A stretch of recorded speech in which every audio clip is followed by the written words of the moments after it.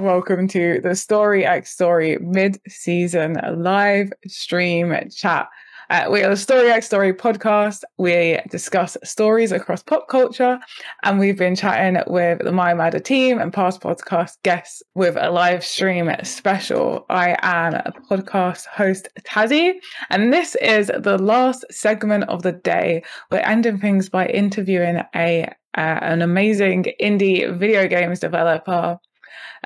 Graham, hello, welcome. Thanks for having me. No problem. And obviously, again, I am joined by Nigel, the co-founder of Maya Mada and co-host. Graham, do you want to tell us a bit about yourself and the game you're developing? Sure, yeah. So my name is Graham, as you said, digitally known as Graham of Legend. And I am a born and raised Jamaican video game developer. I'm currently located in New York though, but still always have to remember my roots, And I'm working on a game called Super Space Club, which is essentially, I like to describe it as Asteroids meet Star Fox. It's like an endless gunner that is just all about trying to fight off hordes of enemies and just chill out, jam out to chill lo-fi music. And I think it's really fun, but I'll wait for you guys to actually play it at some point and decide. And yeah, it's just me working on it along with these two really, really, really awesome sound designers, musicians, audio geniuses called Fat Bard. So yeah. Sounds great. Yeah, I'm looking forward to getting a chance to play it, and I'll let you know when I can. Yeah, so we're just gonna go through a load of questions today. But yeah, how are you doing? How you been? How's life treating you at the moment? Life's good. Life's really good. I have no complaints. If I did have a complaint, it's that everything good is happening all at the same time. Because I was telling Nigel earlier that I am in the middle of moving, and also I have a 10-month-old, and also it's E3, so it's like everything just happening all at the same time. It's all good things, but it's just a lot. Yeah, so definitely everything. Feel you on the all good things just seem to just hit you all at once. So I'm not mad. It's just it's a lot. Yeah, you're like, I want to enjoy some of these things. To separate things out a little bit, just wait. Oh, and then also on top of all of that, I still have my day job, so it's like wow, yeah, that's a lot. Yeah. First of all, how did you get into the industry and making your own game? Which is really impressive, by the way.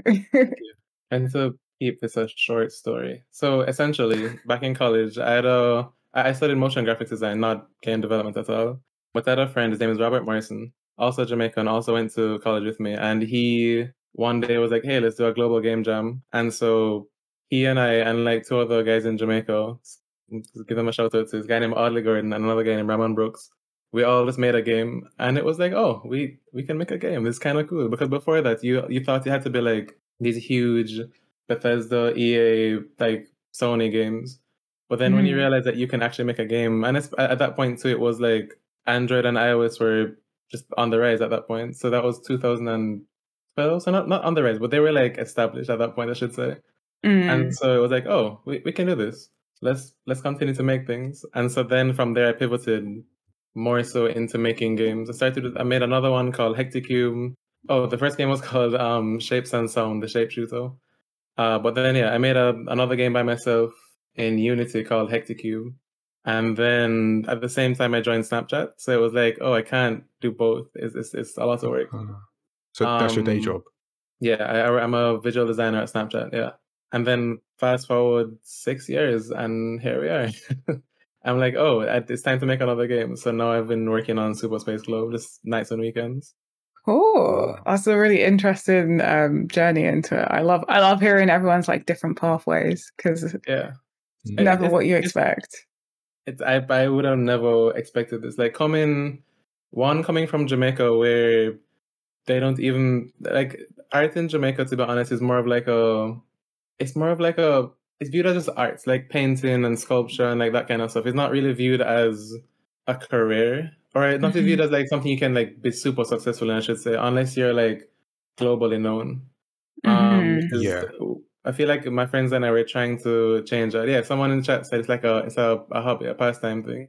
Yeah, It's a shame though, because Mm. like what you said is not unfamiliar. Especially like I've mentioned over this podcast, I work with young people and in like workshops, and you talk to people who say the same thing. Like coming from the parents, like games not a real thing, art's Yep. not a real thing, Yep. do a Yep. real thing, and it's a bit. So, I mean, I understand where it comes from, but it's a bit sad because games is a real thing. So, It's very much a real thing. Yeah. yeah. And I mean, Mhm. shout out to my parents for actually letting me play games. Like I remember my first gaming moments, or memory I should say, was when I was about 4. My dad, for my 4th birthday, my dad just walked into the room with a Super Nintendo and Metroid, Super Metroid, and we sucked, but it was like the most fun experience. And since then, Aw. I've been playing games ever since. Like been super into everything video games, but I never thought I could make them. It just didn't seem like something that was a possibility at all. Mm. Yeah, so it's crazy. Like if I went back and told myself, my younger self, that this is where I'd be, I wouldn't believe it. It's a joke. No, yeah, it's really cool. And like, what stage of development are you at the moment with Super Space Club? That's a fantastic question. I never know how to answer this. Like so it's coming out this year, Mhm. but I'm not sure it's in progress. I don't know. It's like I have no idea how to answer that. But it's coming out this year. Like how do you find sort of the development cycle as an indie? Because, and not to put words in your mouth, but I'm gonna take a wild guess that you thought your game was coming out sooner than it is. Would I So if you be look at the first trailer drops, it had Yeah. 2019 big and bold at the end, like. Okay, there you go. And then of course I planned to do 2020, but then COVID and like all of the stuff in America, the whole like George Floyd, like all that stuff, and it's just, and then add a whole child, and so all that just kept pushing it back. A whole child. Oh, as well. A whole, not a half child, a whole child. Yeah, so I learned a valuable lesson of not putting a date on things until you're like super sure it's gonna come out. Mhm. Yeah. Mhm. But it's especially difficult, like I said, it's because I'm working at nights and weekends, so it's kind of hard to plan exactly when things are going to happen. And especially because I'm working it mostly by myself, it's a task, but it's fun. And hopefully Yeah. one day I'll actually get to do this full time, so then I can actually be more realistic about like the whole cycle. But then you just have more ambitious goals, right? Yes and no. If I do have more ambitious goals, I'll have to work with other people. Like I'm not trying to be one of those indies that make like this huge expansive world by themselves. Like and take 7 years. I'm not trying to do that. Like that's not Yeah. it. And like, how have you been able to overcome some of those challenges that you have faced that you just mentioned? I would say probably the number one thing that has helped me overcome it is just having a good support system. Like my wife is number one fan, the most supportive person. And then I have like all my friends are also either into video games or they're also creatives or they're just all super supportive. And so some of them are in the chat now just like talking about stuff. But they get me through all of this for sure. And then also I just have a drive to do it, I guess. Like I really do enjoy working on games and seeing people play them and having this reaction that I used to have when I played games when I was younger. So I think that also helps me just get past everything. Awesome. That's really cool. Yeah, no, I like that aspect of indie development because you really feel, this thing that I created and you kind of bring it to life, you put it out. Is there, because I know sometimes you get indie development where it's like yourself, like one person working on the game or a team. Did you decide to work on yourself just because this is your particular vision? Was it just a necessity that, I'm here, let's just make this? Like, what's that consideration between working completely on your own or pulling together a team? I think specifically because it is a part-time thing right now. I didn't want to try and drag in a team and have to. I don't want to disappoint anybody, and I don't want to feel like I'm holding anybody back, or I don't want anybody to hold me back. So it's just like I'm just kind of working on my own timeline right now. But I think in the future, again, once I do make the pivot, whenever that happens, into doing this as a full-time thing, then I'm definitely down to collaborate. There's so many cool just developers, artists, game designers out there, and I'd love to work with some of them. But I mean, still ideally on smaller things. Like I don't think I'd want to join like some huge company and just be be another cog in the machine. Those games are dope. I love them, but I don't want to. Yeah. I don't think I want to be a part in making those kind of things. But That's collaboration is understandable. definitely, yeah. So collaboration is definitely in my future, just not at the moment. Not while I don't have a full handle on my time. That's fair. That's just another question that came to mind just as I'm looking at the trailer. You know, Neil Jones, Aerial Knight. Yeah. Yeah, it's because I just realized because you said the game's an endless shooter.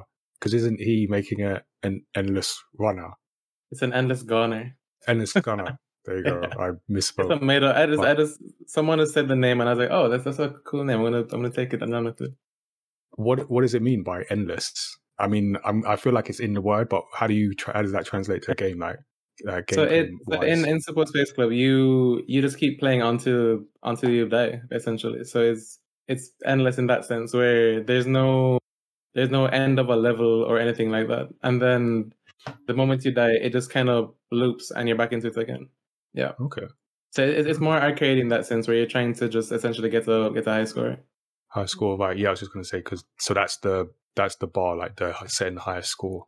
Right. Like it will have other things like different objectives scattered throughout, but even after you complete all the objectives in the game, you can still just play endlessly. Cool. That's cool. What games are you playing at the moment? What games am I playing? So again, the time thing. Like I think I've started at this point so many games that I just haven't finished. I'm still playing like Red Dead 2 from like 4 years ago, whenever that came out. Oh wow. I started I mean, it's a big game to digest, so that's a it's an understatement. I've played like 40 hours and I'm still in the early phases because you can live in that world. It's amazing. I love it. I played Jedi Fallen Order recently. I think the last thing I actually played was After Party. Have you heard of that game? Yeah. I've started it. Wait, tell me about really this cool. while I Google it.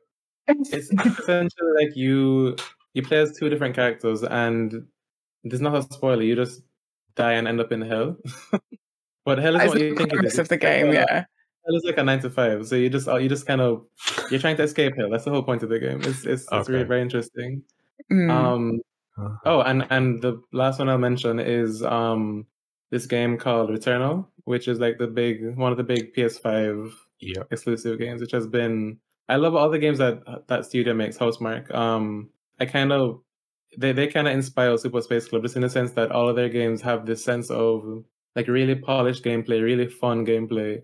Like they put gameplay first and then also visuals first, if that makes sense. Like their games are always just very visually stunning, and I aspire to, because I'm an artist first and then everything else second. So I always aspire to make my games very visually pleasing, I guess.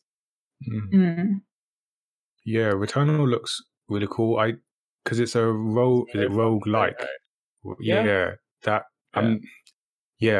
puts me off. Not in about like it looks like a great game, but I always feel like I'm just not good at those games that are just like frustrating me to keep dying. I don't know if I'd call it I mean, it is a roguelike for sure, but it doesn't feel like other roguelikes, if that makes sense. Like okay, like if you've played Spelunky, that's like a true roguelike. Like every time you play it just feels like the difficulty never changes. Even if you get better, it's still a hard game. Yeah. But Returnal, it does have a sense of, I guess, you know what? It's because it feels like a AAA game. So it doesn't feel like a typical indie roguelike game. It feels more akin to like a Metroid Prime kind of vibe. Oh, okay. But if you die, you start over. Yeah. So that's where the roguelike part comes in. But I recommend it. It's worth it. The gameplay is very fun, so I'd recommend it. If you try anyone, just try this.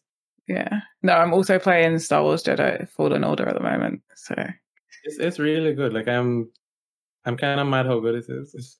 Yeah. I struggle. I'm really bad at it, so I really struggle with like the fights. It's kind of like the Dark Souls of the Star Wars universe. Yeah. Do you get that same thing when you're playing a game, like as a game creator, when you're playing a really good game you're like, why didn't I think of that? Like, I wish I could do that. Yeah, I mean, it's particularly with indie games, because I mean, with the AAA stuff, I can't make any of that. So like, those more inspire me to look and think, how can I do this from an indie perspective? But then when I see certain indies, I'm like, oh, I either thought of that or wish I thought of that. You know, like, Yeah, because everyone get it. has ideas, everyone has overlapping ideas, but it's only it only matters who executes them, really. And Yeah. when I Everyone see will. some of these games, it's just like, oh, this is so good.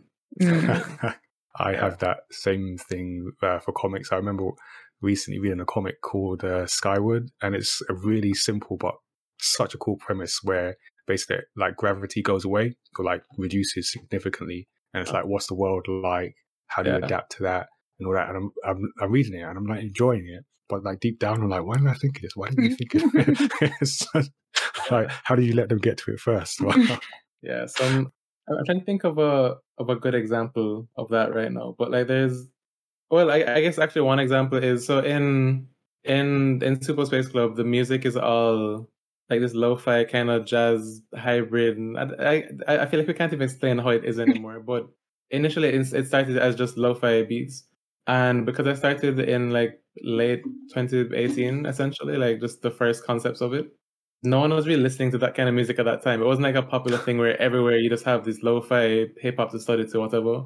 And then of course over time, now it's the most popular thing. I'm like, no, I missed it. I missed it. That could have been like early on this. But thankfully, Fat Bird, they're really good at what they do, and I think they've made something truly unique for the game.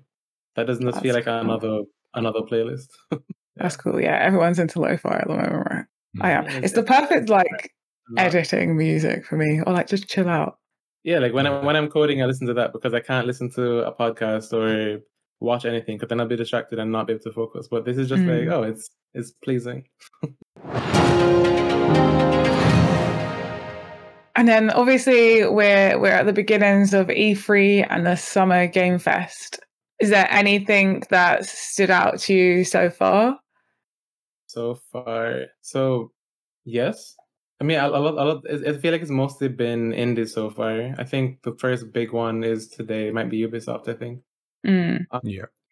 But I mean, honestly, all of the indie showcases, the two Guerrilla collectives, I was in the first one, and the first one impressed me not because I was in it, but because like there was a lot of Black developers in it, which was like really nice to see. So even to remove me completely, it was still a great showcase. And the second one happened today, that was equally as good. And then they had Day of the Devs, which is like just another indie thing, and that one to me is truly special, because that all of those games feel like one of a kind. Like you've never seen anything like some of those games before, and it's just impressive, and it makes me inspired to just go out and just make something weird, make something fun, make something that no one else is really making, which is completely opposite from what I'm doing now, because I'm making a space shooter. No, definitely. I need to like go through and watch the indie showcases with a notebook, because like there's just so many like constantly, and it's obviously like the big games. You don't really need to do that because they're just going to be in your face. Like the AAAs are just going to be in your face.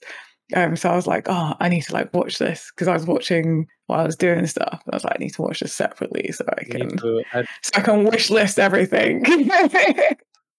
And as far as in AAA is concerned, like Elden Ring, of course, look cool. So that looks really good. But similar thing, and it's because it's like From Software, so it's a difficult game. Their games are brutal. Always have been. Like I got issues with that. I don't like difficult games.